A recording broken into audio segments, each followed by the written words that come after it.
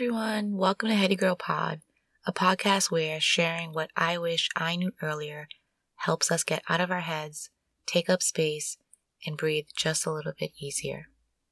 I'm your host, Jennifer, that's with all E's, and in this episode, we're talking about keeping your eyes open. Okay, what's the first thing you think of when I say keeping your eyes open? Maybe it's when you're on a roller coaster? Or maybe you're making out with someone. Or depending on the kind of friends you have, maybe it's keeping your eyes open as a lookout. Any of those would work because I'm talking about keeping your eyes open as you experience life in general. I was scrolling on IG the other day, as one does, and a question caught my attention. It asked, "What's something your last relationship taught you?" One of the responses was, "To love with my eyes open." What? No, you would not believe how emotional I got after reading that. I can't lie to you. I ugly cried, literally. Have you ever tried to remember a certain time or person in your life, but you can't visualize the details in your head? Like, you were there in the moment, you loved it. But now, trying to remember it, you can't really see it. I remember every word said. I remember every mood felt. But the visual details, unless it's a shift in body language, not as much as I'd like. Am I weird? Maybe it's just me. I do feel like I've gone through life with my eyes closed often. Figuratively, and since a girl can nap, literally too. In some moments, I thought closing my eyes would help me actually feel more intensely. Right? Don't they say when one sense goes away, the others heighten? So yeah, I've closed my eyes on purpose. But in other moments, closing my eyes was anxiousness. In my head, talking so loudly, I couldn't really see what was happening in front of me, even with my eyes open.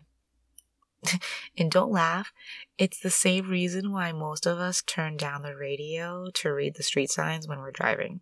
It's a thing. And then there's those few moments, but mighty, without meaning to, closing my eyes was more about abandoning myself. And in doing that, abandoning the moment itself and the people there. So while my eyes were open, I wasn't really there to see it. Honestly, I just started realizing I'm even capable of doing this. And that I've been able to do it effectively since I was little.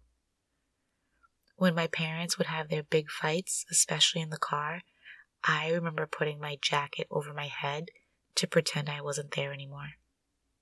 Couldn't see any details, no scary faces, just the orange lining of my jacket. I guess I taught myself, if you're scared, just leave for a little bit.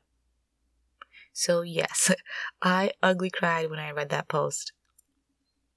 Because recently, whether it was because I was abandoning, because I was anxious, or because I was trying to feel the moment more intensely, I realized I'm missing out on a lot of great memories because my eyes are closed. And I don't want to do that anymore. I love pictures. They bring me back to a time I don't want to forget. But I can't take a picture of every moment, every event, every special person or interaction that comes into my life. I need to be better. No, I'm going to be better about taking in the moment in a way that I am fully present and taking mental pictures of the good things happening to me. So yeah, that's what I wish I knew earlier. That it's safe to keep your eyes open, to live with your eyes open, and to love with your eyes open. And hopefully, now you know it sooner. Well, that's it for our episode today. Thanks so much for listening in.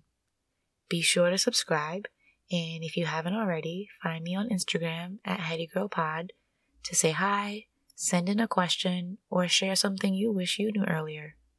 Until next time, I hope you find many moments to breathe deep and take up space.